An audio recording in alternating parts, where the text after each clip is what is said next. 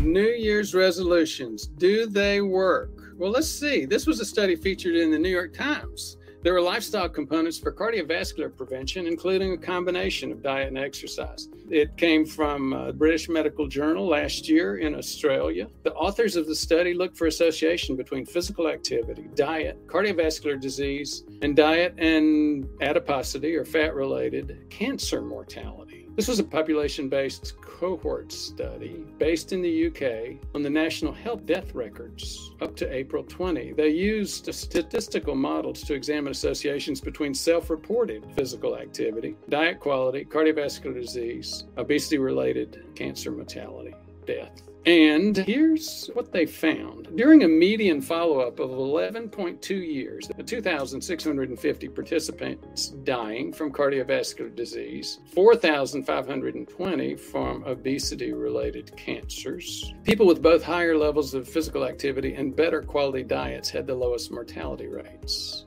Intense exercise had a particularly low risk for cardiovascular disease mortality. Now, let's go back.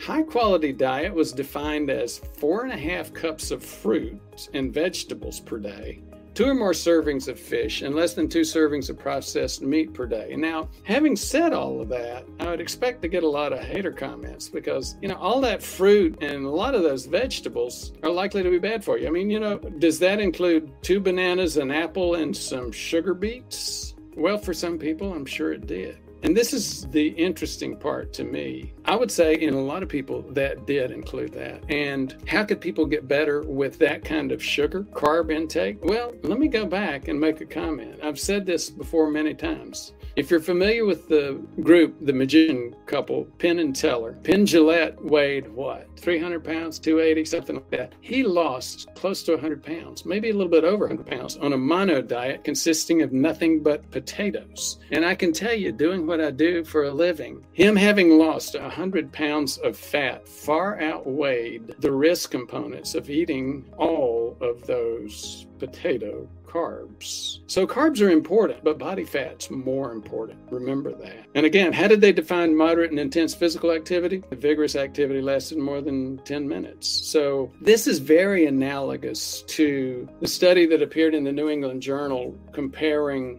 lifestyle to metformin. Very light physical activity, like in walking 3 or 4 times a week, less than 5-pound weight loss. Those were 3 times more impactful than a full dose of metformin. So again, as we see, a couple of things. Number one, it's not like you have to go full keto, that you have to lose 30 pounds, that you have to become a world-class sprinter. Intensity in each of those areas really does help, but just little baby nudges helps too. It makes a big, big difference. So adherence to both quality diet, sufficient physician activity is important to reduce the risk of mortality. I would say the diet is critical. I would also say physician activity was a typo. It was supposed to be physical activity. It's not just about burning calories. It's about intentionality, intentionally eating more consciously and moving your body. Just get out there and do it. Don't worry about what level you can reach. Better than what you're doing now is a major success. Thank you for listening. For more information, please visit our website at prevmedhealth.com. To learn more, watch our videos on YouTube at Ford Brewer, MD, MPH. Thank you very much for your interest.